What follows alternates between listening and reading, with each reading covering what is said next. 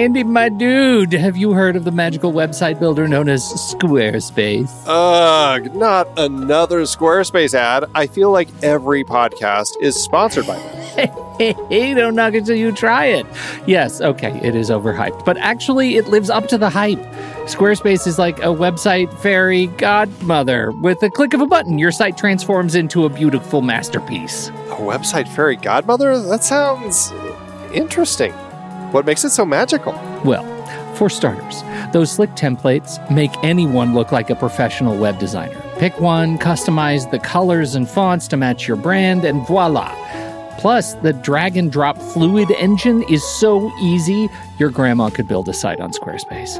Well, she did knit me a lovely scarf last Christmas.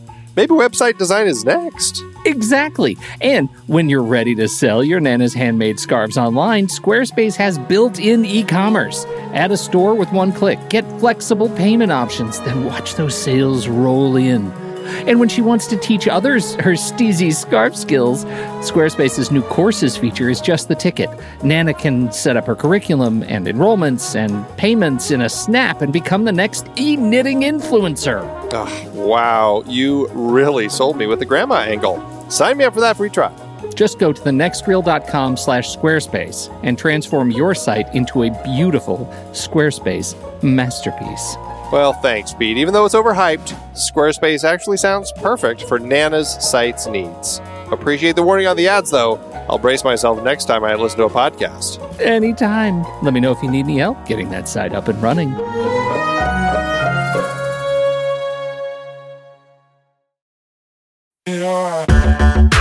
Andy, can you believe we've almost hit 700 episodes of The Next Reel?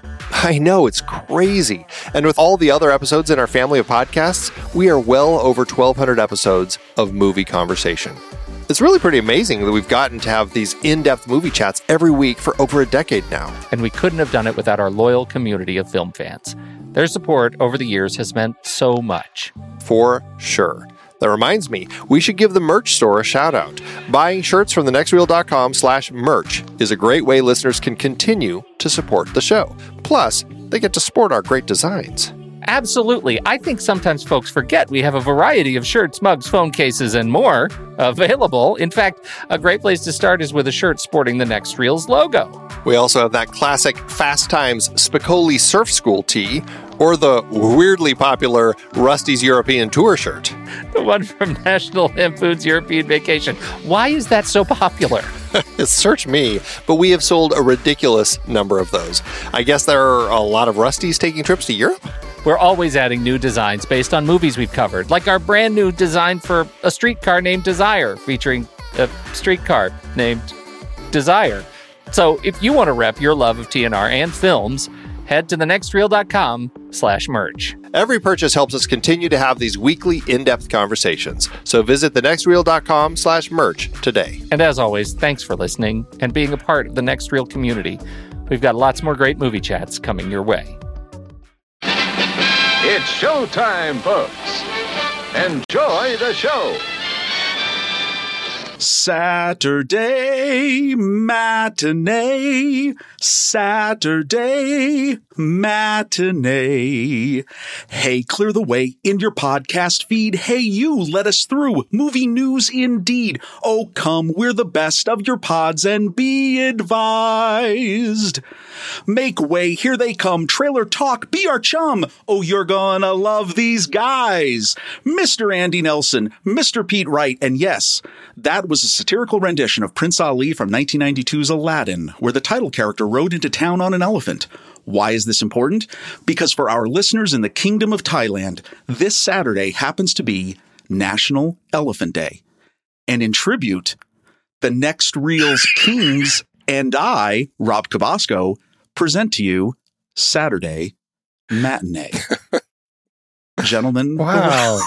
I'm a little disappointed that I'm not Prince Andy. Oh, you got that really. Wait, back it up. Let's do it again. We're going to reset. Everybody, we're going to reset. I didn't. That's As right. I like to say, what's happening right now? Come on, I could have. Yeah, no, I it's fine. should have thought that. But you know, it's great because elephants are my favorite animal. So Oh. it's perfect. It's like I was meant to be on this show. So thank you. It was meant to be. This is quite wonderful. Well, we welcome everyone listening to us here on a Saturday matinee. We do have the Kings, and I love how I threw in the King and I reference. I mean, how can you? That was nice. Yeah, you know, we're going to try. Shall we dance? So we have some wonderful stuff to talk about. How are you guys doing? Is everyone like over WandaVision? No. Have we recovered? Absolutely not. I'm still deeply into it, and I'm as excited for this week's making of WandaVision episode that drops tomorrow in our WandaVision bubble as I was the finale. It was great. It's great. We didn't even talk about it because we were in the bubble last week. We were in the bubble. Right. You were. Yeah, I know you were. It was, and you know, as somebody who had watched it by the time I listened, it was kind of fun to hear you all trying to figure out, you know, how much you might have enjoyed it, but you weren't quite sure. Yeah. As you talked about I think, Rob, check me on this. I think the verdict is we liked it. Oh, yes. Well, you know what? And I told Kyle this. Kyle and I, of course, talked right immediately after, very soon after we had both watched it. And for me, it's amazing. I mean, the whole thing's amazing. But the two things that I came away with is, one, there was something that was never even on my board that happened. Okay. And do you know what? The White Vision getting his memories and escaping. Yeah. Like, where is White Vision? Whither White Vision? Are you serious? Like, that was never even in my universe on that. So that's amazing. The second thing, and I'm going to stand by this, and if I have to go down on the ship, I will. No, that's still Pietro from the X-Men universe. Oh, Rob, his mind was wiped. He's the witness in the witness protection program. That photo of him is not a headshot. He's not an out-of-work actor. That was that shot to tell him, hey, this is who you are. Remember your name. Yeah. No, am I wrong? No, believe me, I am relentlessly Team Cabasco. I just worry that we're going to be disappointed. Yeah, I think they just said, let's mess with you. Yeah, I feel a little bit like they're trolling us. It's a Feige troll. I just loved that they found a way to bring him in. Yes. And if nothing else, it was their opportunity, because I would imagine before, who knows? I don't know when they had all the deals in place. I don't know when they started working on the ideas of this project. So who knows? It could have just been some other person. It could have been initially the plan was to bring in Aaron Taylor Johnson to actually do it. And then with this whole deal and everything working so well, they're like, you know what, let's just change it up a little bit and we'll just make it this guy who lives in this town who happens to be the same actor who played it in the other version, the other franchise. And I don't know. It ended up just being really fun. And just essentially for me at this point, it was a fun nod to at least say, you know what, we're now starting to think about how we can integrate things. And they didn't have to do any American Horror Story references or anything. Like, I mean, just let that, just leave that. No murder house. Although it would have been great if at the very end he did have a room with his little black gimp outfit. I mean, right? That would have been kind of funny. No, that's it. I mean, you're right. I can't wait. You know, we're talking about it in the post. That, you know, they're concluding it with this behind the scenes sort of look at the show, and then we barely catch our breath, and we've got Falcon the Winter Soldier. So there's a lot going on. I'm very excited for Falcon the Winter Soldier. We've integrated the whole thing into our Friday movie nights. So the first thing we do is we watch one of these shows, and then we do a short film, and then we do whoever's pick of the feature film. So it's kind of a fun little way to kind of kick things off for the evening. It's great. You know who's also very excited is the executives at Disney Plus. Oh my, so, yes, they are. As we've been, I'm sorry, you can't find them, but they're rolling in gold doubloons in a giant vault somewhere. Look, and Scrooge McDuck really defines who these people are at this point in time. So there was some news things that we had found. Obviously, one of the big news is in the world of streaming services was that Disney Plus announced they have reached their milestone of 100 million subscribers. That article, I found another little segment, Charter, which I've referenced before. They did a little segment here where they said that based on this, their current prediction is to have 230 million subscribers by 2024. You downplayed the lead there because they met their mark of 100 million subscribers. That was planned to be around 2024, 2025. Yeah. They met it in 16 months. Now they're saying, because initially they're thinking, we hope to have 60 million to 90 million by 2024. And so yeah, I think it's fascinating. I think this story as a business story is going to go down as a true artifact of the pandemic, right? Like I feel like that acceleration, I think their original targets were perfectly rational and well-founded and well-based in the data that they had at the time. And then the world crushed and everybody turned to these streaming services and they just blew up. And I think that's going to be the story, is what the world health crisis did for streaming services, because I just don't think there are going to be a lot of people who plateau out and say, oh, now I can go outside again. I'm going to cancel my Disney Plus service. I think what's really interesting about that, what will be really interesting about that, is what it does to their content plans, right? I mean, because we have Falcon and Winter Soldier, we have WandaVision, but what are the other big shows that are coming? When you look at the Nielsen ratings for February, you see it's mostly Netflix for the series stuff, and then Disney Plus takes all the top movies, or takes half of the top movies, I think is how it shook out. But it's mostly Netflix for series, and so what is it going to be besides WandaVision, besides Falcon and the Winter Soldier, that's going to really continue to drive that sort of new appetite? If there's something I think that we can learn from, I mean, the challenge is COVID. Because COVID is still there, it's very difficult to still work in production. And luckily, with these projects that we're seeing now, they were largely already shot by the time COVID hit and really started making productions that much more difficult. So really it was the post-production process. Yeah. I would imagine, and that's going to be a challenge because yes, they're growing like crazy. It's going to be hard to catch up content-wise because they just can't run out and do a ton of production now that they have all this money to do it with. That being said, I think the lesson that maybe they're learning is that, wow, hey, you know what? We were able to do it with Raya and The Last Dragon. We were able to do it with Soul. Animation allows, it's an industry that allows people to do all their work from home. They don't ever have to go to set. And there's big credits at the end of both of those films saying, hey, you know what? We really appreciate all you people working from home. We figured out this system and it was really hard, but we made it work. We're really appreciative of it. So I wouldn't be surprised if What If really is going to start getting, moved up or something, or more animated projects, because it seems like in the times of difficult production, that may be a way to kind of move things along a little quicker. I have a prediction. What If has been strangely quiet. I predict they are going to announce it launches like 2 weeks after Falcon and the Winter Soldier end. Yeah. That it's going to be okay, and the wheel keeps turning. Well, and there's that, and I think we also haven't gone back to Star Wars. Like, I really think that ultimately what the menu that's going to play out is every Friday there will be something amazing and new, and we're going to go back to must-see TV, and it's going to bounce back and forth between a Marvel property and a Star Wars property, and that's just going to be where we are. Which, frankly, is fine. Does it blow your mind, though? Like, when you look at the economy of scale on this, okay, let's say they get to the 230 million subscribers, which certainly every indication is that that's going to happen. What just blows my mind is we've talked about Raya and The Last Dragon recently for another show, and we talked about, okay, that $30.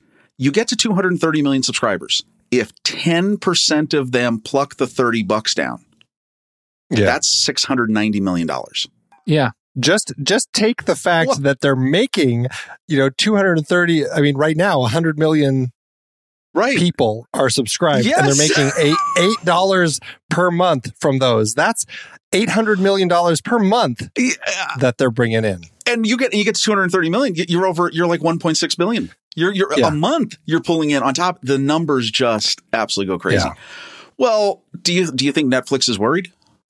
Disney's catching up. Now I'm curious. I mean, Pete brought up a great point with COVID and everything. How are things going to shift when things really start kind of leveling out as far as COVID? People start going out and doing other things. I mean, you're right, Pete. People aren't going to just dump all their subscriptions, but I'm wondering if that sharp jump that they had from 2020 to 2021 is going to really start kind of leveling out a little bit. And it may, who knows? I mean, it may still be 2025 by the time they hit that mark.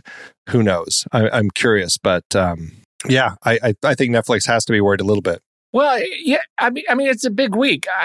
Mostly because I had 2 stories on the docket that I think relate to this, and the first one is, LA theaters open next week, and this is right on the heels of New York City theaters that opened last weekend, and in 2019, the Los Angeles market made up 9% of the overall, theater intake. So those could be big if we really have this COVID thing kind of, if everybody by May, June are going to be Iron Man, if 4th of July is going to be kind of normal as we're hearing kind of live right now as we record this, what is that going to do to some of our media diet? That's number one. Number 2 is Netflix is testing a new feature, and I'm so curious if you guys have seen it yet. If you've seen it, you're bad. Well, yeah, wait, I was going to say that's a trick question. No, I have not seen it. No. My parents, though, may have. This is what I like to call, we know your aunt doesn't have 300 nephews. Netflix is finally cracking down on password sharing. It turns out that this is a thing that they're really looking at. So here we go. As a business story, as a technology story, they should have been doing this all along. As a business story, they did great by not doing this all along because they gave everybody a taste, and now they have the technology and they're saying, at scale, we think we can really, we know that if there's one Netflix account and there are 14 different streams in 14 different parts of the world, that probably you're sharing your password. And they have a new little message that they're testing that pops up that says, hey, if you don't live with the person who has this account, you need your own account. Please go get it. And give them a little option to sign up. So again, as a business story, I think this could bode very well for Netflix, to the tune that where, when we have Disney Plus and Netflix reporting their numbers, they're just not even going to report zeros anymore. It'll just be, we have all the subscribers and we're doing fine. Right. You know who else operates businesses that way, Pete?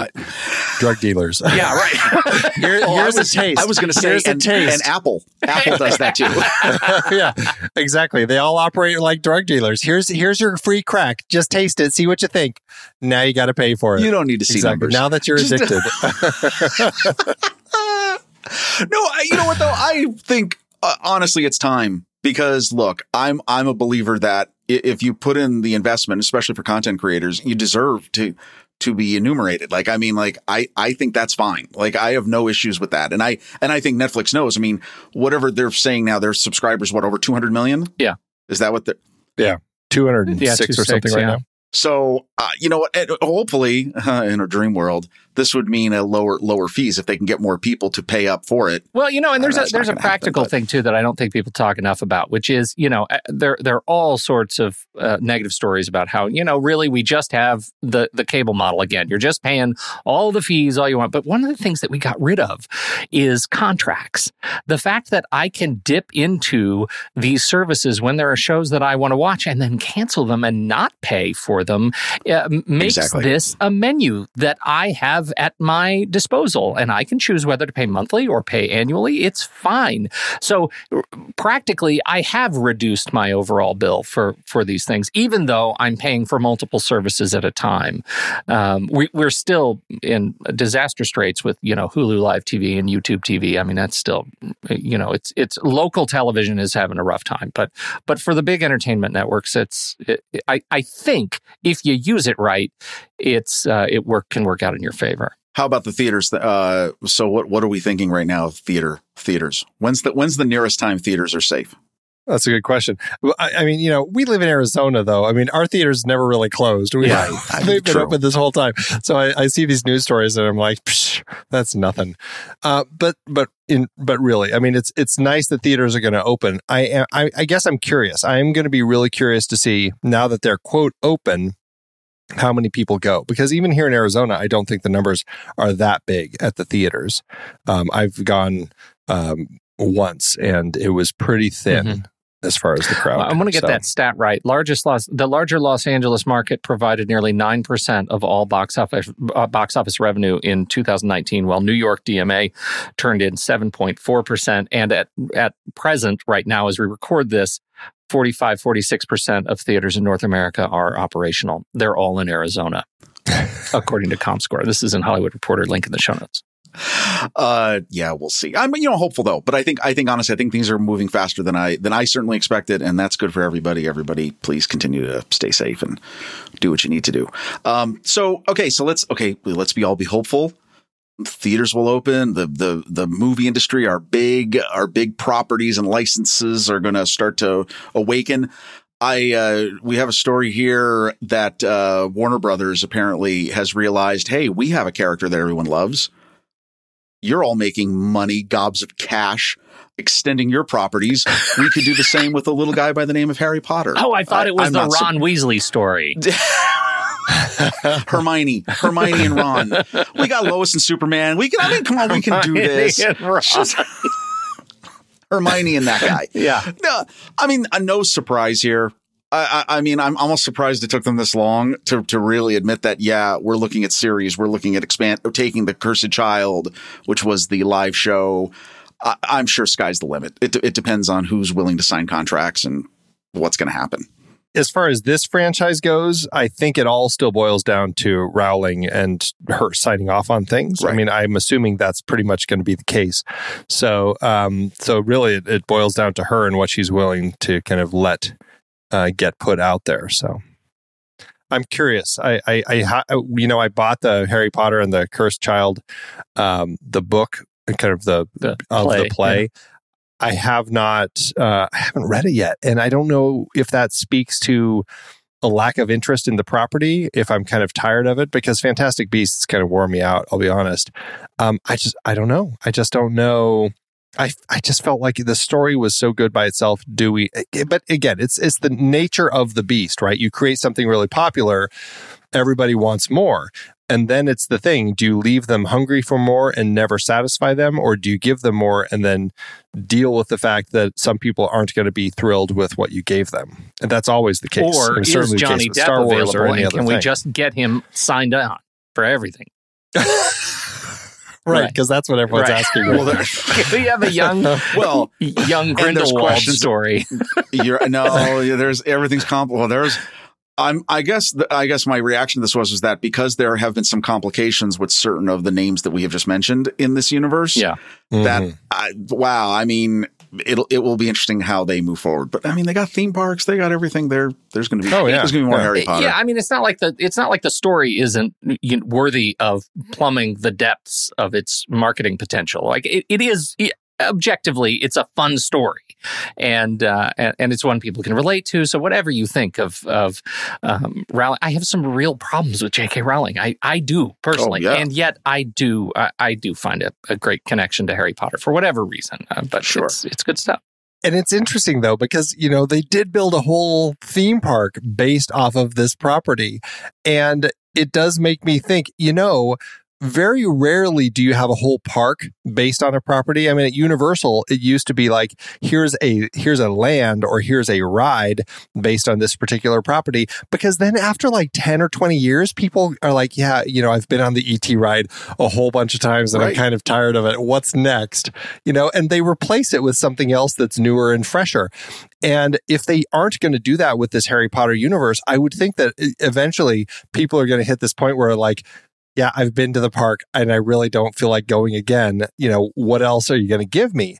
And that's the danger of creating these huge theme parks off something like this. Is like it almost pushes the studio to say, you know what, you got to keep cranking out fresh material because we need the ability for the park to start changing things up. So you got to be creating new content for us. Well, and you're 100% right, because you've read the rumors about already Disney, apparently, as they're getting ready to reopen the parks, they've already put into motion plans to reset parts of Galaxy's Edge to The Mandalorian.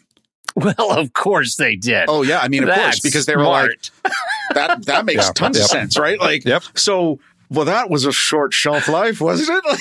Yeah, it's amazing how quickly that giant Millennium Falcon became kind of broke. Oh, man. Seriously. Yeah. Resistance, whatever. Just last thing I just want to bring up. I did think this was funny. Steven Spielberg is set to direct a film loosely based on his childhood.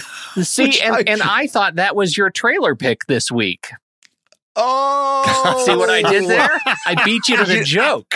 I was going to do an Arizona loop because he spent a lot of his adolescence in Arizona. I just have to say, the building that I used to work in has his portrait on the side because apparently when he was young, he played his short film in that building on the Wallace and Ladmo show. Oh, yeah. And so yes, I have a very faint touch of that history from my own working life here in Arizona. Well, so yeah, there you go. Whoa. What a weird movie though. I just got to say, really? Yeah. I thought I hope it's thrilling, but I'm like, okay. I never remember stories about like the trauma of Spielberg's childhood. So. Yeah, this didn't. And I did. That was a connection in my trailer because I got confused. Speaking of trailers, let's talk about some. Andy, you're up first. You have an interesting trailer about a journey. Sometimes you're going through trailers and you're finding things, this could be interesting. This could be interesting. I don't know. Maybe. And then I stumbled upon this one. It's called The Tunnel.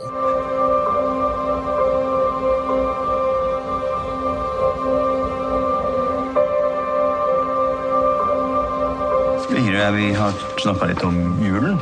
At det hadde vært hyggelig hvis vi feiret jul sammen alle tre. Elise, hvor skal du nå?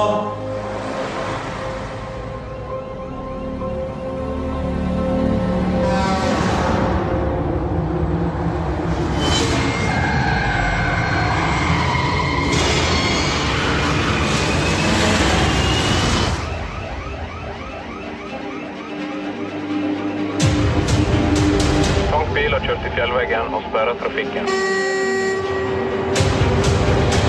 Håll linjen.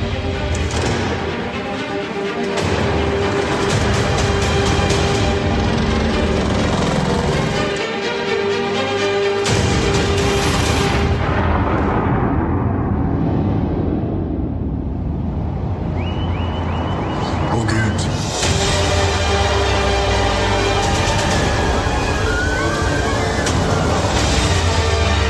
Lyset til den.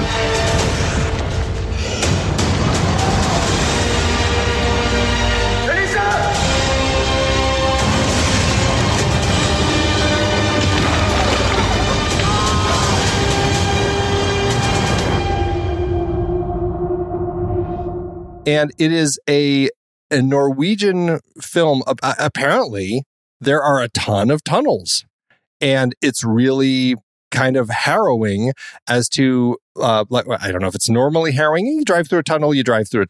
But when something goes wrong in a particular tunnel, it can be incredibly harrowing. And this film, which is actually a 2019 disaster film from Norway, directed by, I'm going to probably butcher this name, Pal Ole. There you go. There's my best guess. Great. You sound like a native. Did I sound like I was from there? I mean, there are, it's one of those stories. It's a disaster film, right? You meet a whole bunch of characters and you're getting a sense of all of them. They all happen to coincide in this tunnel at the same time. And then there's a big tunnel fire. A truck crashes and creates this huge tunnel fire in this tunnel that's 9 kilometers long. There's ash everywhere covering people. No one can see, no one can figure out how to get out. And so we're following, Sven, the bulldozer driver, as he's trying to get people out, help people. Apparently people, there's family they're trying to save and all that sort of stuff. I love these sorts of films, disaster films. Even the bad ones can be often a ton of fun. And this has a sense of, I don't know, I guess I was thrown back to several disaster films from when I was younger. One is, of course, The Towering Inferno, when you're dealing with this fire in this huge tall tower. The other, of course, was the Sylvester Stallone film where they're all stuck in the tunnel. What was that? Daylight, yes. And it's flooding. And just blending these two things. And I just reread Stephen King's The Stand, and there are several points where characters have to go through, Pete, you should know this, the Eisenhower Tunnel up in the mountains of Colorado, and it's completely full of cars, and it's just reeks of death, and you have to go through blind because you don't have any way to see or anything. And some characters have to go through a tunnel to get off of the island, off of Long Island. And so just this whole idea of tunnels right now, it's just like watching this trailer, it just really hit me. I'm like, this is going to be a really fun, interesting foreign film. I mean, it's Norwegian, but I just loved the look of it. I love the feel of it. What did you two think? Okay, so first of all, I had 3 comments. One, there's no Sylvester Stallone in this, because I even had the note. I was like, there's no Sylvester. I thought that was contractually obligated on global scale in perpetuity. Amen. Dude, come on. Okay, wait. It looks great. I mean, obviously, it exactly is everything you described. 2 things then I just want to add. As I'm watching it, was there like a shot of like a screen somewhere that said, hey, if you get stuck in a Norwegian tunnel, you're on your own? And I was like, wait, what is that about? What do you mean? Like, there are death traps in Norway. Why would we know? I don't want that.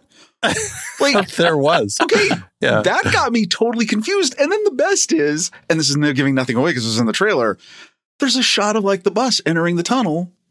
And then just weirdly, a little blue plastic bag goes flying in. And I was like, well, that's an odd thing to hold in the shot.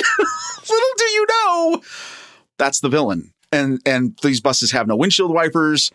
Destruction ensues. That's my take. Yeah. It's the American Beauty plastic bag floating in the breeze that causes the accident. Yeah.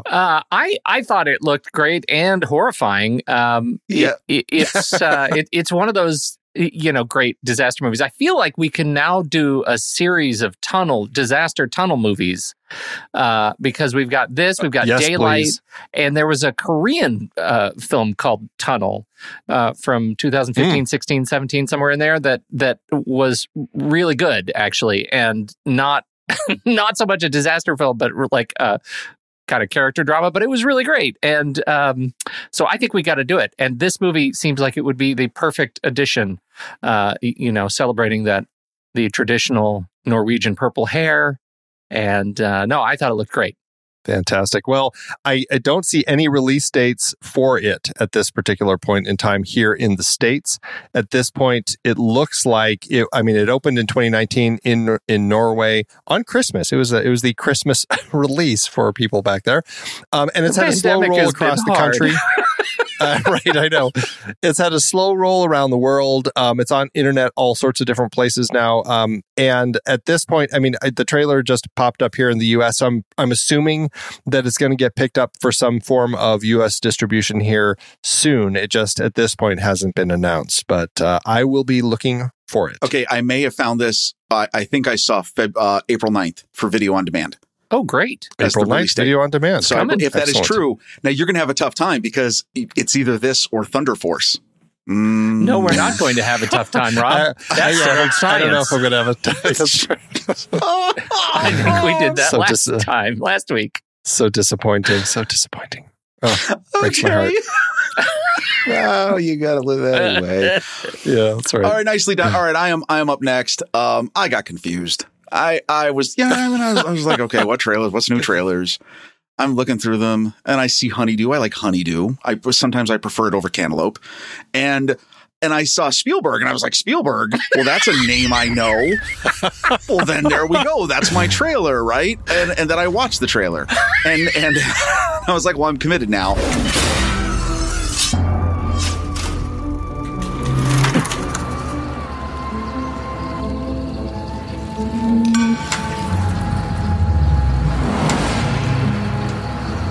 That kid is staring at us.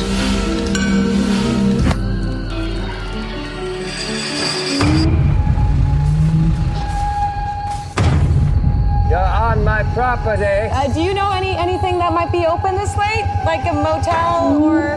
Might be something further north.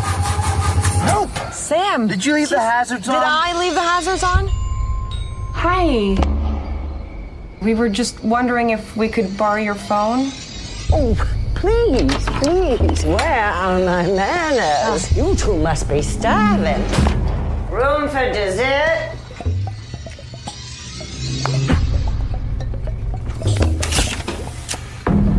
There's no online or phone service over here.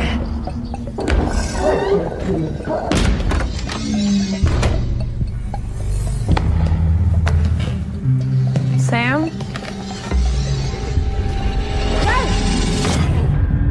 You like cardamom? We were overindulging in God's feet. Riley? But we have been given an opportunity for absolution.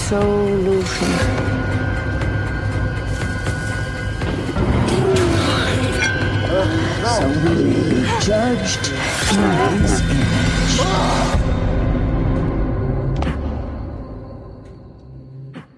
The movie is Honeydew. It is from director Devereaux Milburn, I would assume. This stars Sawyer Spielberg, yes, one of Stevens' sons, I believe this is one of his first acting roles, Malin Barr and Barbara Kingsley. Okay, here's the deal. It's a horror film. If any of you have ever seen, Saturday Night Live did a skit one time about if Wes Anderson had done a horror film. It was a thing that involved Ed Norton. The title of that was The Midnight Coterie of Sinister Intruders. The title of this film, because it looks just like a Wes Anderson rural horror movie, would be The Afternoon Coterie of Sinister Cannibals. I'm trashing my own pick. That's You fine. really are. I don't know what to say about this. What do you? I mean, no, I don't know. I don't know why you're trashing it. I love this. I was like, oh my God, I totally want to watch this right now. This looks And afterwards, I've got to watch so Scorsese's weird. Cantaloupe. Okay, hold on. I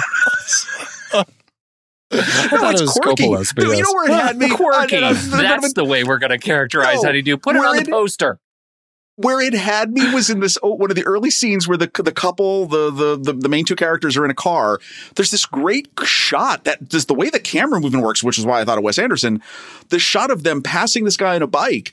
They stop the car. They look back and they go, "That guy's watching us." And then it cuts to this lanky, tall dude on a bike that is like 5 sizes too small for him, just stopped there looking at them. And I was like, what's happening here? Creepy. Yes. Creepy. Super yes. creepy. But it looks, it's not, it's Wes Anderson. That's what I got. That's the vibe I got from this. And I was like, oh, okay. I totally didn't get the Wes Anderson vibe, but I just loved everything about it. It was so peculiar. I love it when people, like, there's this great run of these horror films where they bring in some older actors to play some really interesting characters. And I love seeing them in this, like Barbara Kingsley. And just like, she just has this creepy look through it. And I don't know. It works for me. Everything about this, I hope it's good because the trailer is so weird.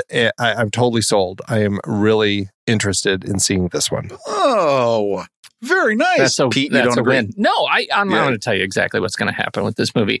Is Andy's going to see it and love it, and I'm going to complain about it rigorously for a long time and say, "Oh no, I don't like horror movies," and "Oh, it's too scary," and "Why would I want to do that to myself?" And then I'm going to see it, and not unlike Midsommar, it's going to race up to my top 20 movies of all time. So that's what's going to happen. It's fine as long as we all know that going in. We're all fine. Well, good news is we don't have long to wait. It began its limited release in theaters yesterday for us on Saturday, and then it will go to streaming services on April 13th. Well, that's coming right up. I will be looking. Yeah. I shall commence complaining post haste. Awesome. All right, Pete. Pete, what do you got? Yeah. So mine's kind of a teaser. It's a Shyama joint. Is that a thing? It's a Shyama. Okay, so it's we've a got Shyama lane. So we've got Shyamalan. Spielbergian, Kubrickian. Yeah, I'm still trying to find what is it. What is it? It's a Shyama joint, and it's called Old. And we only have a little bit of a teaser. Are we there yet? This beach, it's beautiful. My swimsuit is hurting. They do look small. Come on, let's play hide and seek. Have you seen my children? Mom, I'm right here. He was 6 years old this morning. Oh no. Mom, I'm scared. There's something wrong with this beach. We were chosen for a reason. What's happening? I don't know. I can't think. Only in theaters this summer. I put this in because even though it's 30 seconds, it gives a lot of story in 30 seconds. It jams, like, I feel like I get it. I get what's going on, and I get the mystery. It's just a family on a tropical holiday who discover they're on the beach, and the beach, as they're relaxing, makes them old.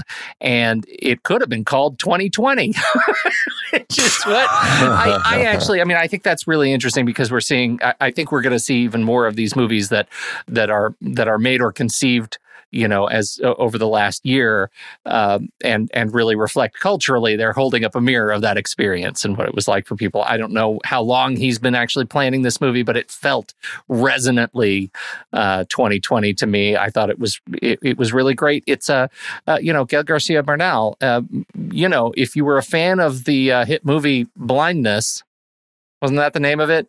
Oh, you're being mean now. You're digging. I'm telling you, that was a white hot trash fire, that film. I could not stand it.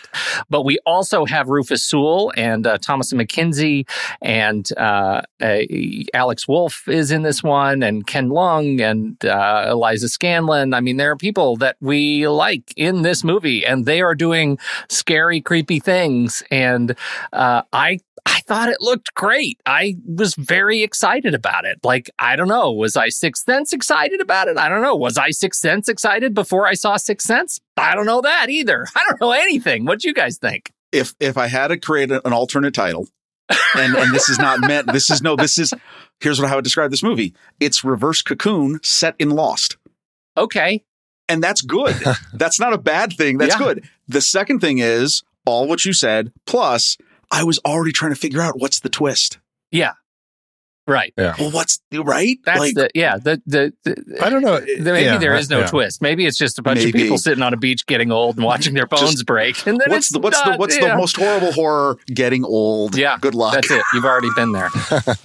Yeah. I'm curious about, it's based on a graphic novel named Sandcastle by Frederick Peters and Pierre Oscar Levy. And so now I'm curious to check that out, to see, just kind of get a taste of the story beforehand. It really piqued my curiosity. I really loved it.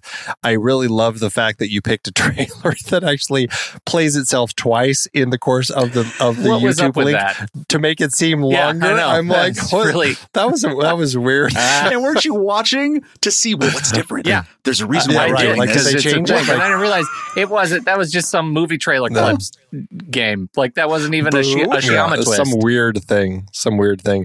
But I don't know. I don't know these graphic novelists, but the story sounds really fascinating, and it sounds like a really interesting. There are apparently in the book, or in the graphic novel, 13 people stuck on this beach trying to figure out how to get out of here before they all grow too old and die. Fantastic. Sandcastles, available on Comixology.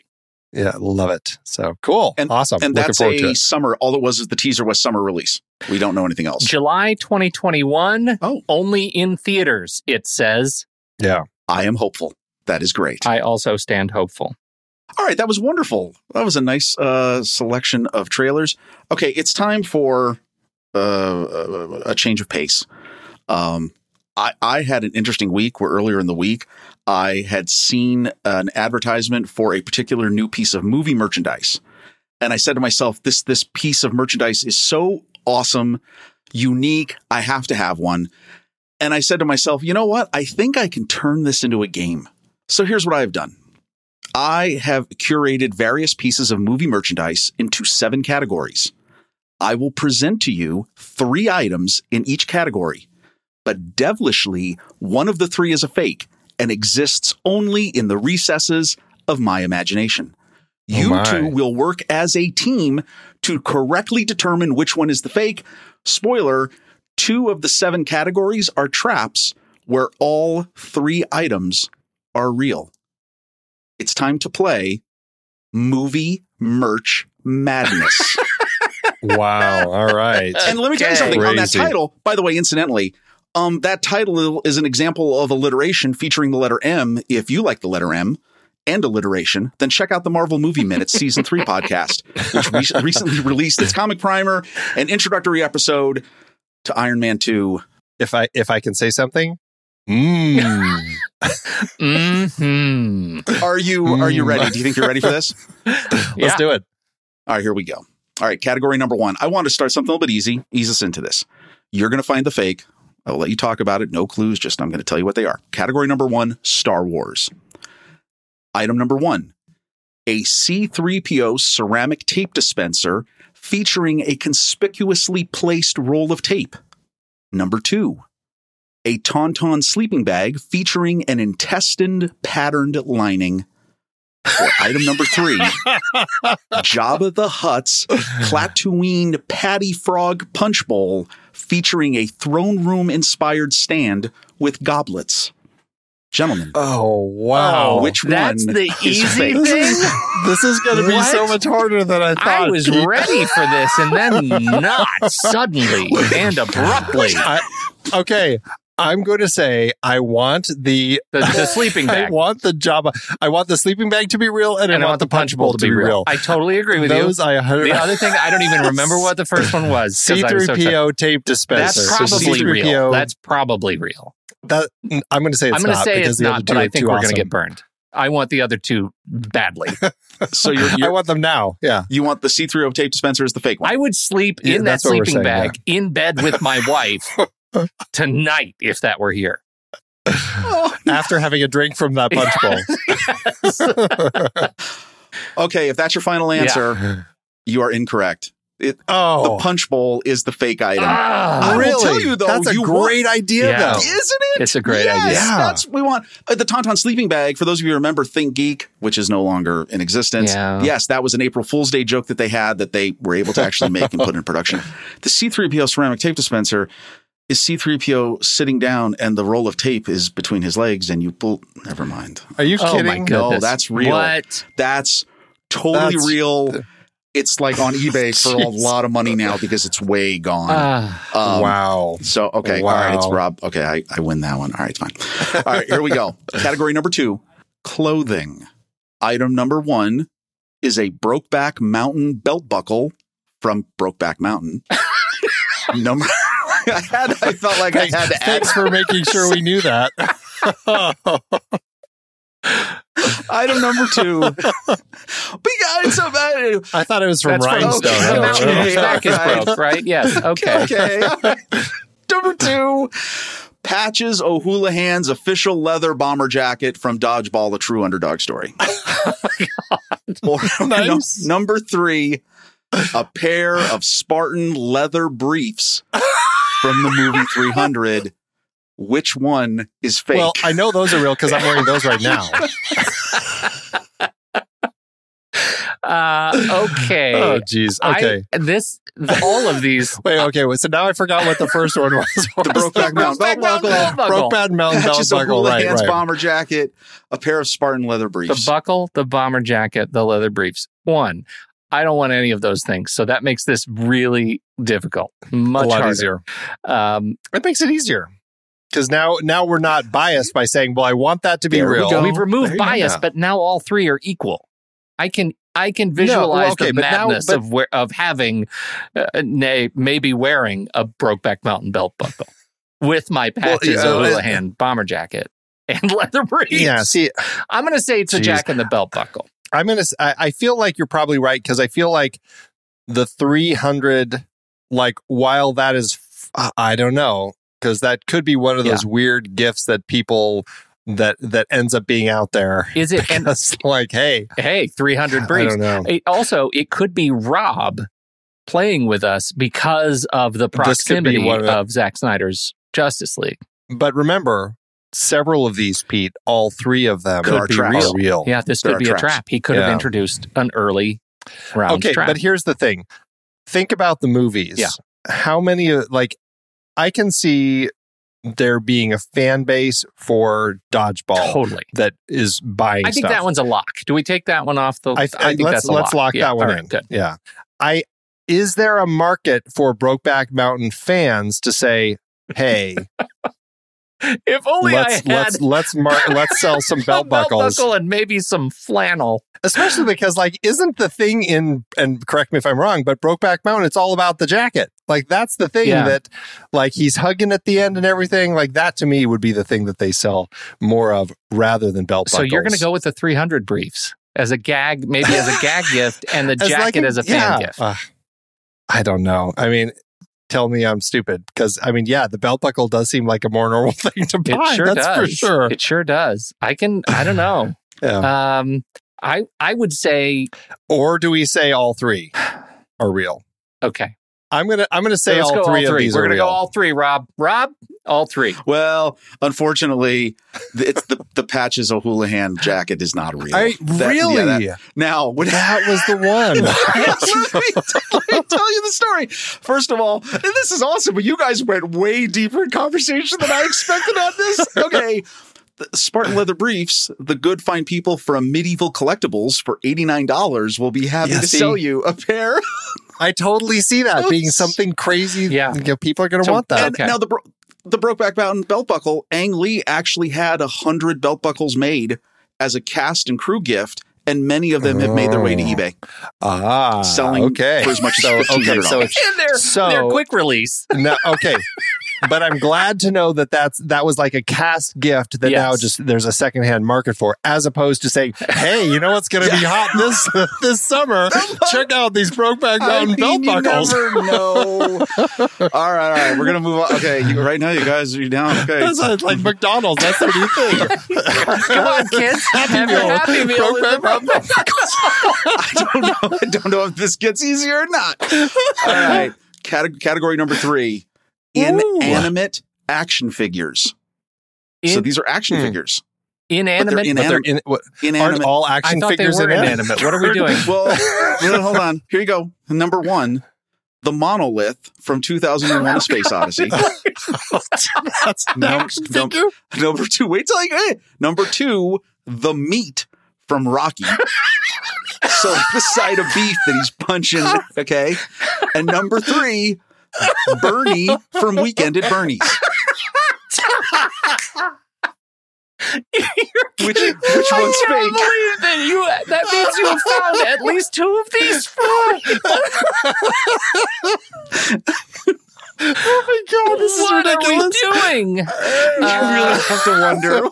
Okay, 2001, that's going to be a real thing, because that's the sort of thing a movie collector, like, here's my Maltese Falcon and here's my monolith. My monolith. I think the meat is real. I'm going to go with the meat, because honestly, that's one that I would want to put on my desk.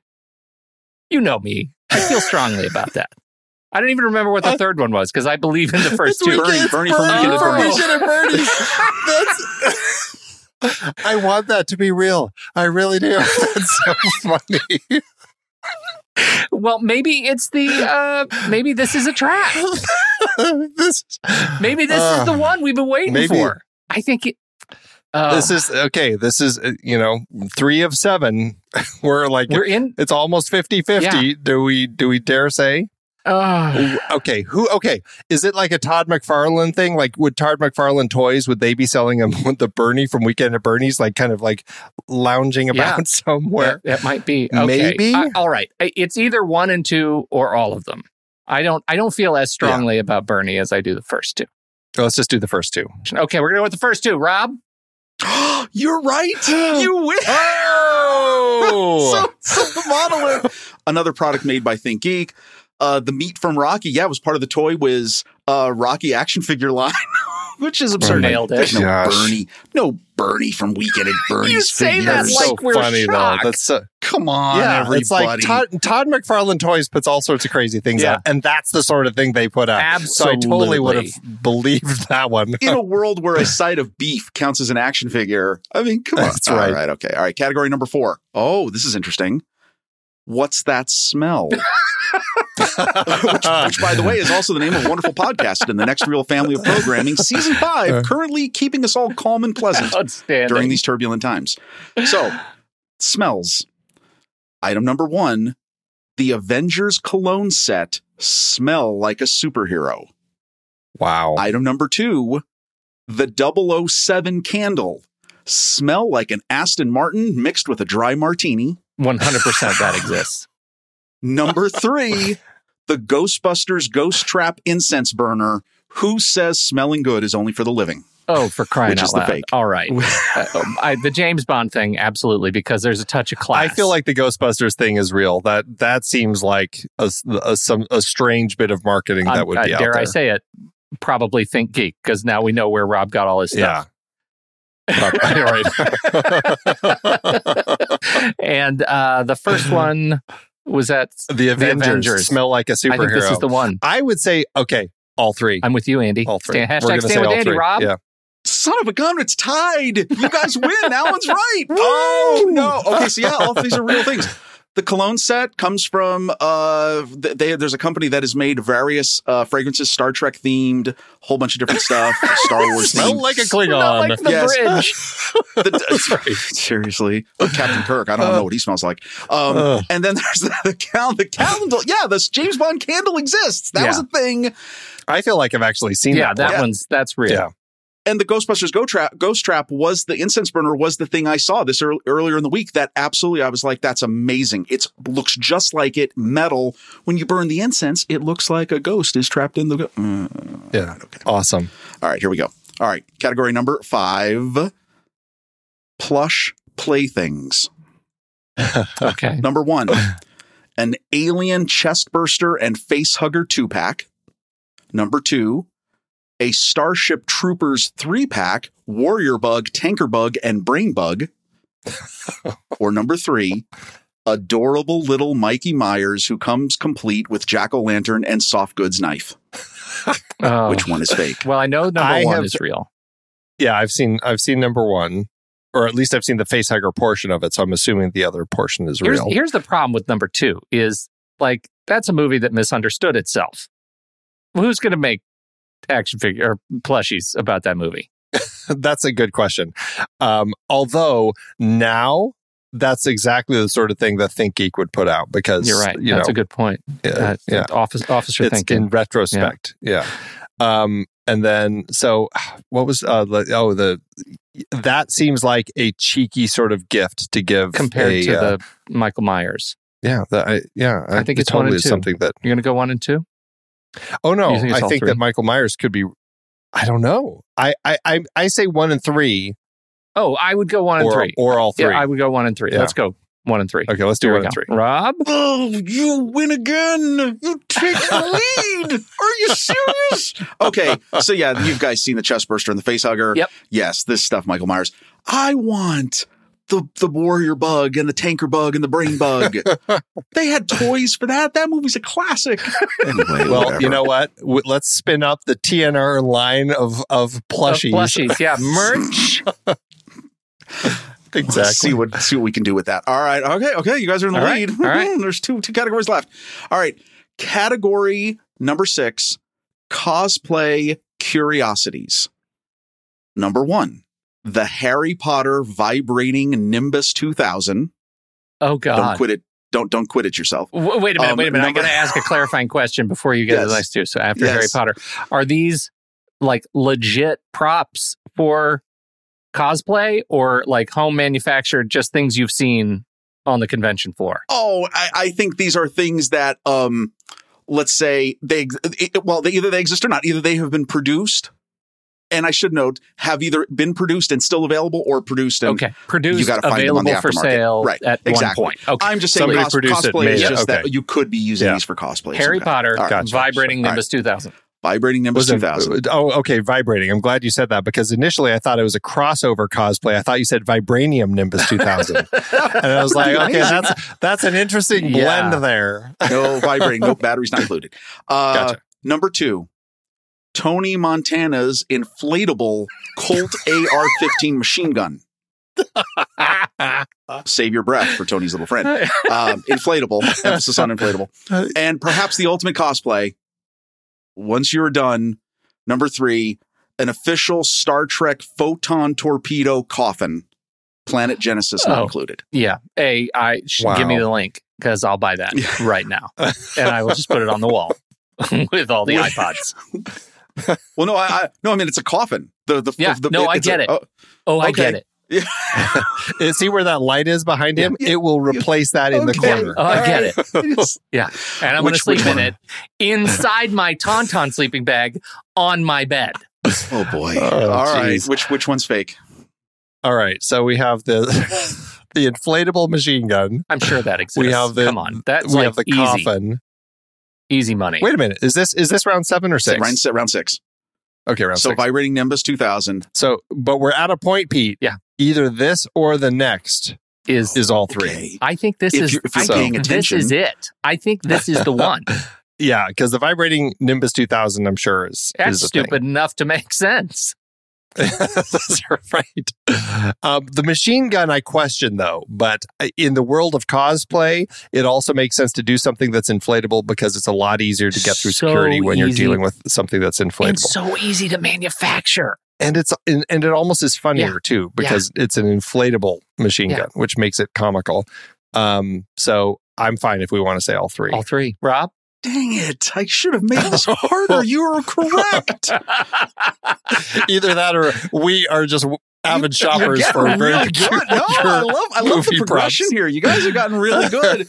The Harry Potter, it was an infamous toy that after it came out, parents were like, "Are you guys serious? You made this?"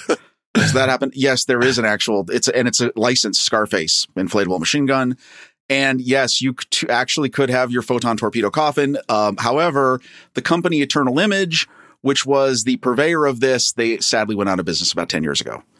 Wow. Shortly after getting the license from the Vatican Observatory, which I totally don't understand. What were you thinking? Wow. I don't know. Anyway, all right, you're up. Okay, well, this is it. You're going to win. So we get a bonus round. Well, I mean, here it is. The final category, number 7, cookbooks. Oh, okay. Number 1, The Anchorman Does Dinner.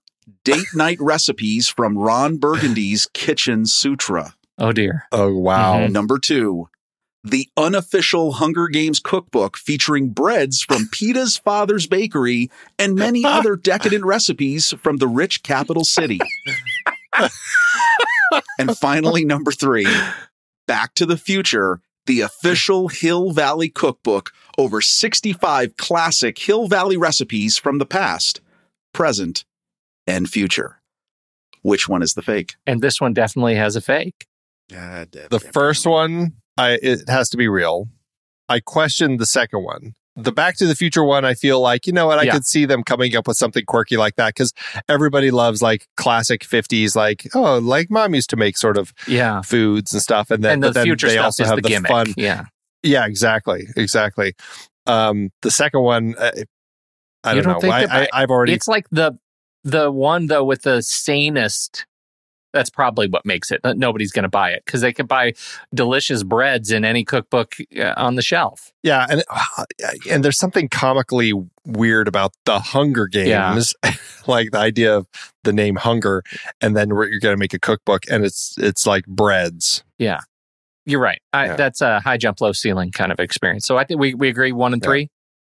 1 and 3. Rob, you are incorrect. The Hunger Games is real. Back to the Future is real.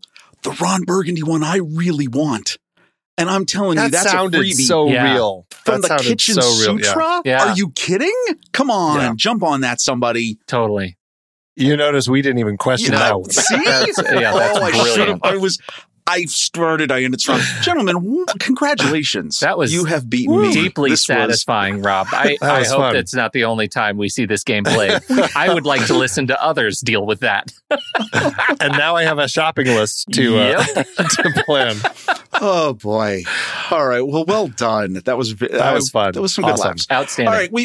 We go into now our lists, and I'm just going to say up front, I think I was the one who came up with this topic last week. The one that you did. One was distinct facial scars. Here's where I'm going to throw the curveball to you.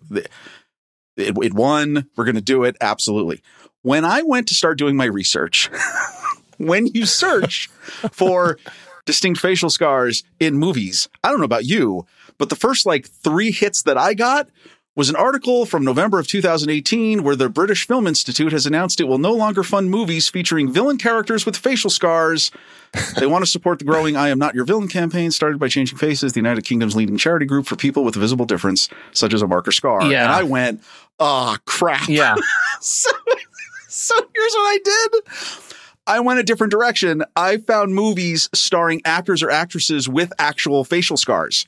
Oh, can I just tell you how funny that is? Because I did the same thing. Are you serious? Yeah, because I was reading those articles too, and I'm like, okay, well then I'm gonna do heroes or not bad guys with facial scars, and so I actually have that list.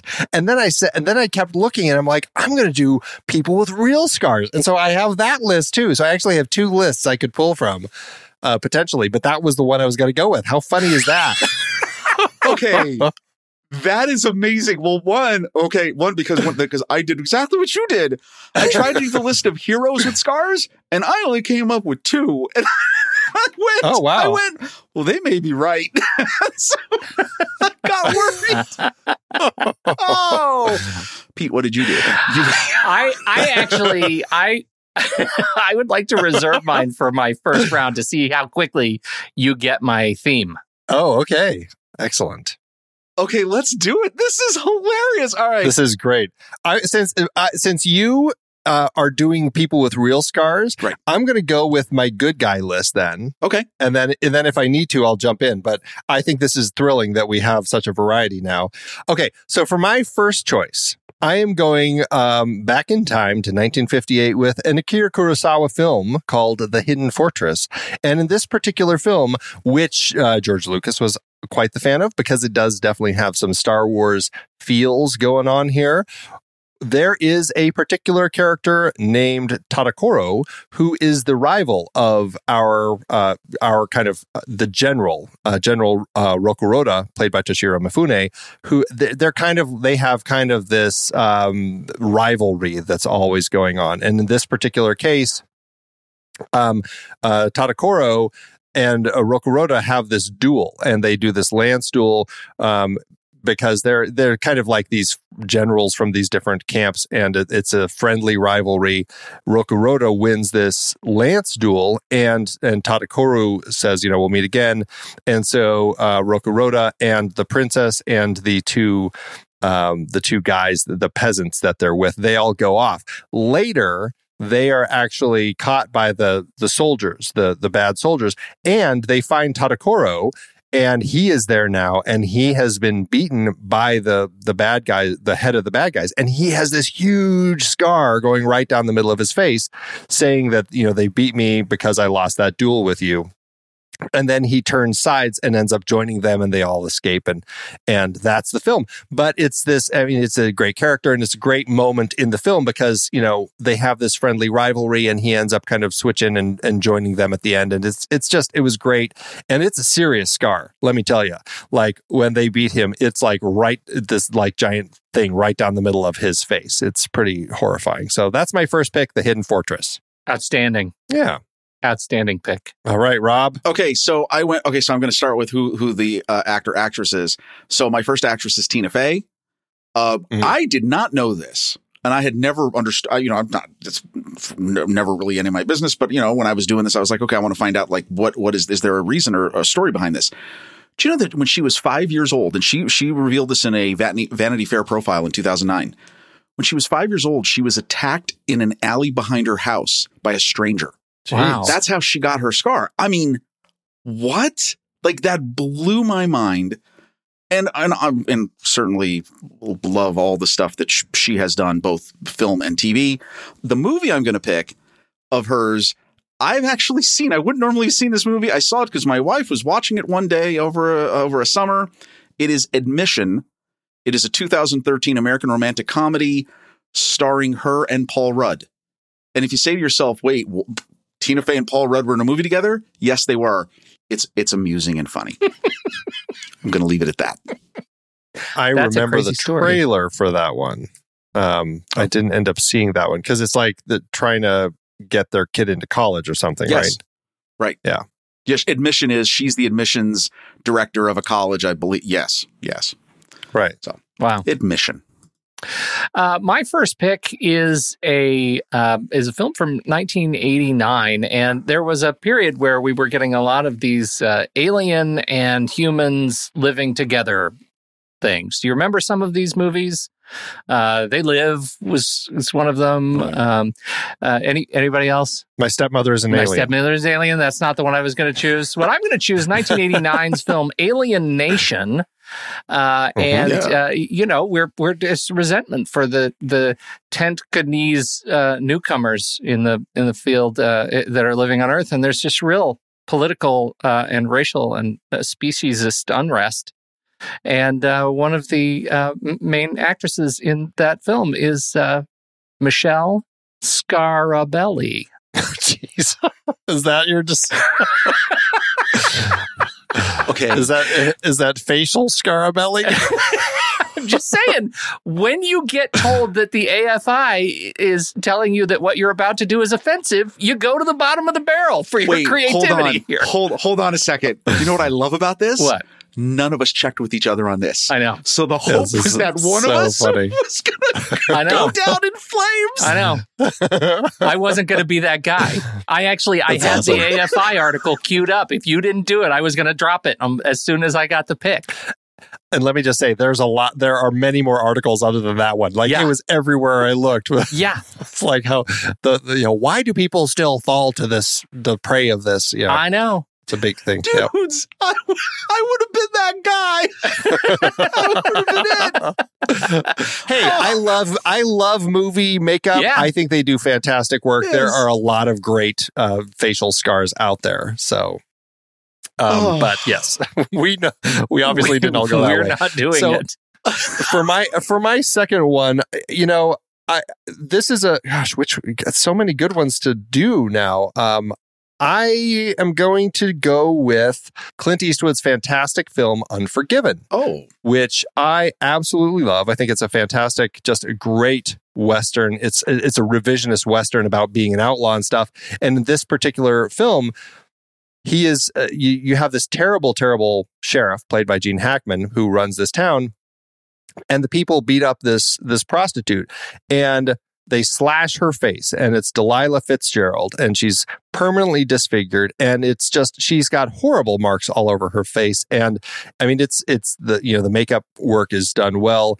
It's painful to look at to see kind of what they did to her. And so they hire this group of prostitutes, led by Frances Fisher's character, Strawberry Alice, hire Will Money, Clint Eastwood's character, to come and take care of things. And it's just a thrill to kind of see Clint Eastwood at work in such a fantastic Western, and the way that, he's so not that great anymore. Like, he's clearly past his prime, but then at the end, when he's just like, little Bill, I'm going to kill you, and that whole shootout at the end, it's fantastic. And I just love that the way that the story unfolds is it's all about helping this prostitute who was disfigured at the hands of these cowboys who were just drunk and thought it was funny. And so that's my second pick, Unforgiven.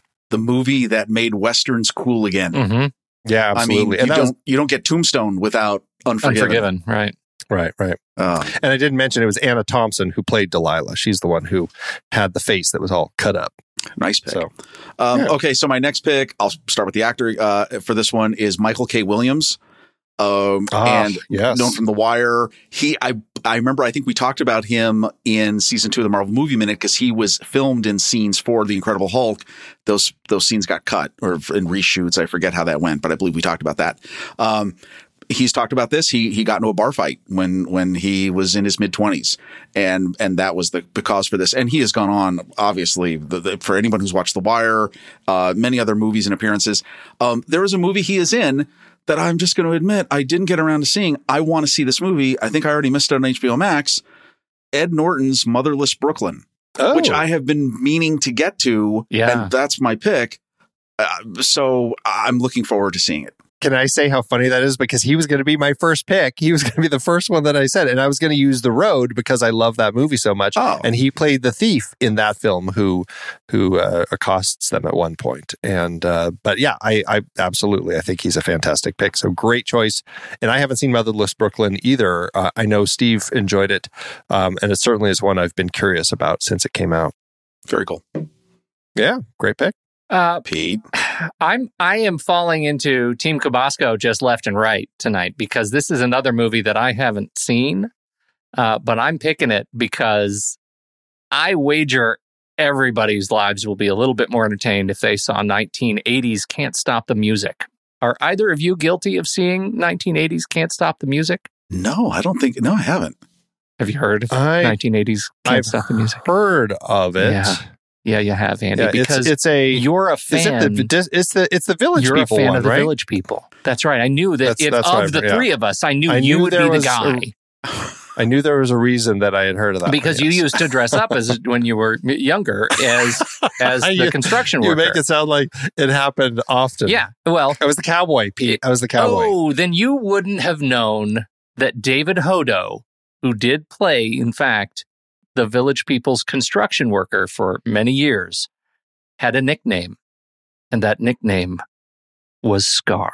My work is done on the second pick. I don't have anything else to contribute to that. Let me just tell you that this movie is a 4.2 on the IMDb 6-star rating of goodness out of 10.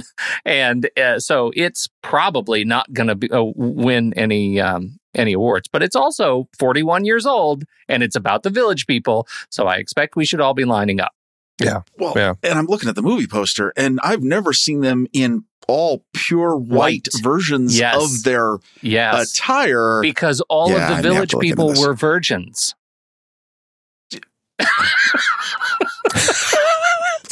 Is that because they're wearing white? Isn't that what that's communicating to me? I'm speechless. I didn't. There's that vacuumous, that vacuum of silence that comes after a joke that lands truly exceptionally badly. I didn't know where to go with that. I totally. I'll take it. Hey, you can't put it back in the bottle. Go ahead. No, it's there. Can't Stop the Music. I love it. Can't Stop the Music, 1980. I love it. I love it. Nice. So good. So good. Andy, how do you follow that up with your third and final pick? It's hard to follow.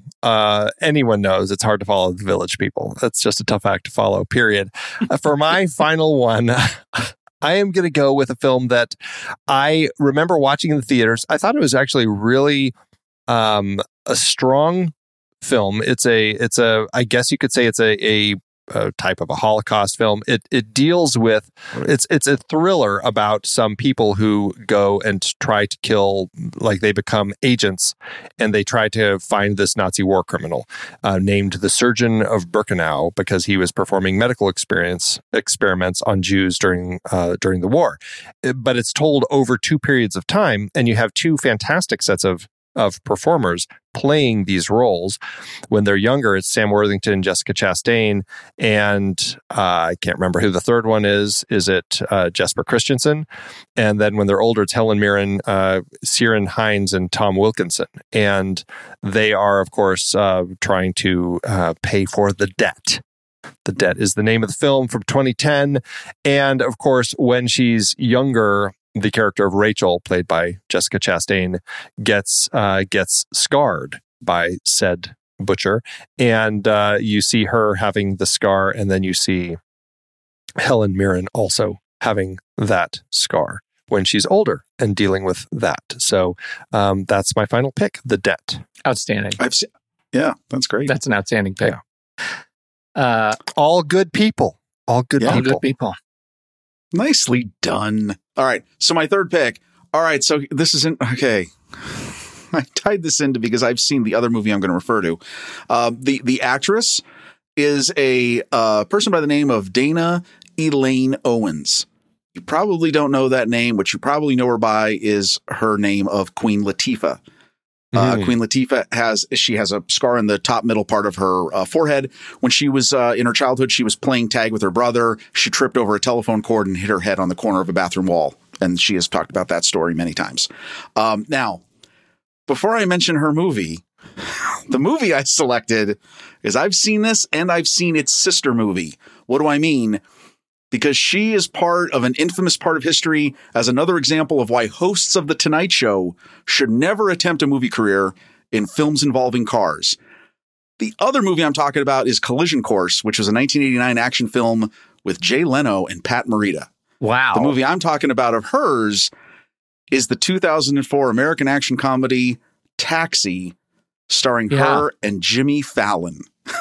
You got two Tonight Show hosts. That has actually been a pick before. Taxi. Has it really? That's on me, baby. Yeah. Oh. Yeah. Oh. That is a cherished one-time pick. I can't believe you broke the glass on that one to bring back Taxi. Oh, that's funny. Okay, yeah, no, because I always try to look up. Okay, because that movie. Well, and honestly, when I saw it, I was like, well, this is Collision Course because of yours, and I've seen Collision Course. I don't think anyone else should. It just, stick to the Tonight Show, everybody. Stick to the Tonight Show. Don't worry. Jeez. Don't try to do anything else. You're too funny. You're doing good. Anyway, there's my final pick. So what we're going to do here for my third pick is you're going to actually name my pick. And I'm going to start with a number of movies. And you're going to find for me which performer connects them. You see what we did there? It's a little game. We made a little game out of my third pick. Are you ready? Yes. Just Cause. Home Alone 3. Eight-Legged Freaks. Oh, I love that one. The SpongeBob SquarePants movie. Wait, there's one performer in all these movies? Uh-huh. Yeah. Crikey. How about Will.i.am, the Yes We Can video short? The Black Dahlia. Justin Timberlake, What Goes Around Comes Around. A Love Song for Bobby Long. The Prestige. Holy cow. I can't think of anyone who's crossing. Scarlett Johansson. Scoop! That was my last one. I knew she was Eight-Legged Freaks, and then okay, interesting. Nice. I was going to say David Arquette, but then I went no. But it would have been that would have had to have been David Scarquette, and that doesn't fly. God. Scarlett Johansson. Thank you, Andy, for bringing that home. Well done. Good list. I love it. So what is the movie? What's the movie then? It has to be Eight-Legged Freaks. Absolutely. Andy's gonna put his thumb on the scale for Eight-Legged Freaks. Yes, right. Let me tell you, I read an essay this week on Under Her Skin. Yes, love it. Why haven't we done a series on that? I know, and I feel like that plus all the movies I just read, we could do a hell of a ScarJo series. Yeah. And throw Ghost World in there. Yeah. Ghost World, absolutely. I don't want to do Lost in Translation. I do. I know you do.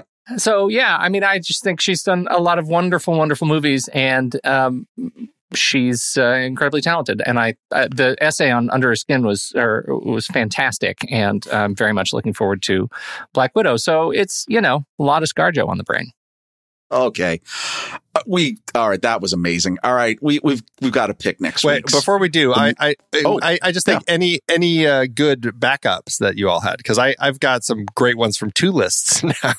Well, okay. I didn't have backups because I did not expect anybody was going to pick Taxi. I was like, I'm in a totally different universe. But you know what the thing is? Listen, okay.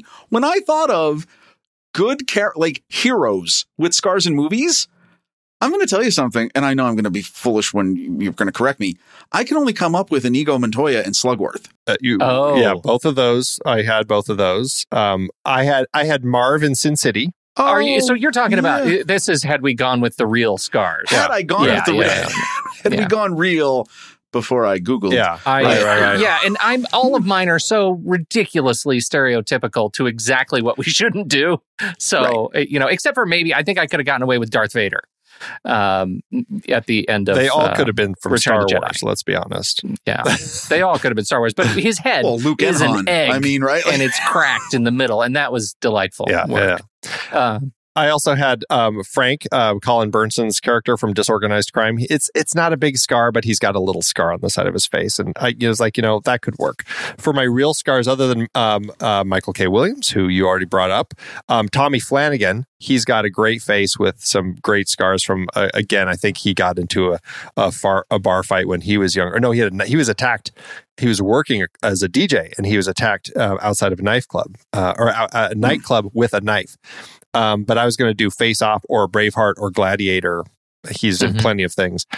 Adrian Pasdar, he's got some scars from a car accident on his chin, but they still cast him in stuff like Top Gun. And I was going to go with Solar Babies. That was going to be my pick for him. And then, of course, Stacy Keach, just because he has a cleft palate and he used to cover it up with a mustache for a lot of his performances, but I was going to pick the 9th configuration and found out that Stacy Keach is actually on the board of the World Cranial Facial Foundation as a way to kind of say, you know what? Yeah. Be honest with yourself. This is who you are. And that's what he's decided to do. And more he's performing without it because he says, this is who I am. And that's, I think, an awesome thing. And Stacy Keach is great. So. Yeah. Well, I want to thank you both for redeeming my horrible submission last week. As a result, I will be saying nothing for this week.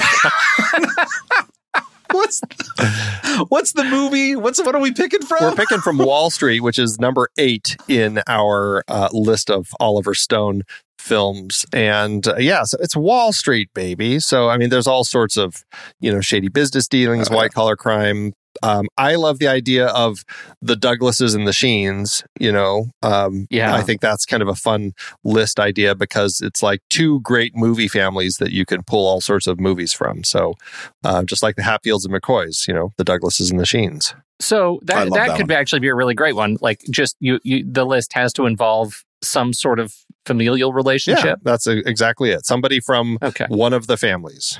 Only Douglases or Sheens movies. You don't like that idea?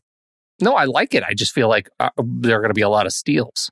Are you kidding? You know how many movies between Kirk Douglas, Michael Douglas, then there's Charlie Sheen, there's Martin Sheen, there's Emilio Estevez. There are so many movies. If there are steals, then nobody's trying hard enough. I thought you were going to say that the rule is they have to be in the movie together. It's like Young Guns 2. Oh, and no. No, it's like anyone from any of their families. Okay. All right. Anyone from any of their families. Yes. All right. I don't know. I like all of that. I like New York City movies. I like movies where the bad guy does end up being the MBA. Evil MBAs. I don't know. I also just love the idea of the stock market. I mean, I don't know if we've ever had the opportunity to do like stock market lists, like movies that somehow involve stocks. I think that there's an interesting... Let's do stock movies. Yeah. Okay. Stock movies. I'll put stock market movies. Because otherwise people are going to end with movies about cows. And, you know how people come to these lists sometimes. It's all about that soup, remark. Chicken stock, right? Okay. Oh, that would totally happen. Right. Nice list. Wait, what was the third one? Wait, what's the third one? I thought we were doing family. New York City? Family playing family, the Douglases and or Sheens and stocks. We could do family playing family. I know we've tried that before. It's, I can't remember when. Yeah? Fairly recently we had another film where there was somebody playing a sibling. I don't remember what that was, but I know we talked about it. Was it a Gyllenhaal? It wasn't a Gyllenhaal or a Cusack. I don't remember who it was. And we just ate up the list. So maybe we do New York City movies instead. It's broad. It gives people a lot of options. Sure. Yeah. New York City movies. Okay. There you go. And that means next week, it's none of us. It's going to be the good Kyle Olsen, the good Mandy Kaplan, and the good Ray Delancey. Doing one of those. So. Excellent. Outstanding. Plan accordingly. They will have a great time. All right. Well, there we have it. Now, beloved listeners, we've had quite the blast on this Saturday with you. So much so, we don't want it to end. First, we need you to ride your elephant or vehicle of choice over to the Show Talk channel in the Next Reel Discord community and stamp your approval on the chaos that is list picking and movie sabotage each week. How does one retrieve access to this hallowed and exclusive show talk channel, you ask? Tell your elephant, who will never forget, the URL I'm about to recite. thenextreel.com/membership. No, I'm going to say it again. thenextreel, that's with 2 E's, .com/membership. And when you go there, you will have 2 choices, which are so easy to remember you will never forget them. Number 1, become a one-reeler and join our online community in our Discord server for $1 a month. Or 2, become a 2-reeler. You see what I did there? For a few dollars more a month and join us for show live streams as we record and early access to shows in your very own personal podcast feed. Sound like a dream, doesn't it? Well, when you wake up, you'll find yourself inside the super secret member channels deep within our Discord. And now you can support us with a single annual donation at either level as you become a contributing member of the Next Reel family of podcasts. But wait, there's breaking news. I've just received notice that there's more Letterboxd. Also, with just 2 E's, Letterboxd is now offering a discount to anyone listening to The Next Reel. Just head to thenextreel.com/Letterboxd and you can upgrade your Letterboxd account to Pro or Patron with a 20% off discount. This discount also works for renewals. My friends with The Next Reel, you lend us your ear and we'll reward you with riches of entertainment pleasure. And speaking of pleasure, gentlemen, what a pleasure this has been. It's been fun. I never want to host this show again. Stop. Any final words? It was ridiculous. Yes, just remember, Zack Snyder says his 4-hour opus is not canon. Son of a bitch. Really? We got you. You're doing great. Thanks to everybody. Thanks for tuning in. This is Rob with Andy and Pete, and we'll see you next time. Thanks for tuning in. Bye. I love the conversations that so many of our hosts have had on their shows. Steve and JJ on Trailer Rewind, Ray and Ocean on Silver Linings, even Tommy's short-lived No, Wait, Hear Me Out. And so many films they've discussed started out as a book, a play, or even a TV series. Well, now you can support our whole family of podcasts by using our new Originals page to buy the original source material used to inspire films covered on our shows. Just visit thenextreel.com/originals. Your purchases made through our links give us a small commission at no extra cost to you and allow us to keep having these fantastic conversations. It's a wonderful way to support the show. Producing these podcasts week after week require a ton of work behind the scenes. If you'd like to help support our efforts, try using our Originals page when shopping for books and movies that we've covered. It's your one-stop shop for Amazon and Apple links where you can buy the book, play, video game, movie, etc., upon which the movie is based. Original material for Trailer Rewind movies like If Beale Street Could Talk, The Goldfinch, Aniara, or The Two Faces of January. Or Silver Linings movies like Repo Men, which was based on the Repossession Mambo. Plus, by using those links to buy books, Amazon and Apple show us a little bit of love, which allows you to support our family of shows with minimal effort. Visit thenextreel.com/originals. It's a fantastic way to support the show and find a great book to read. That's right. Head over to thenextreel.com/originals to find your next read and get started today.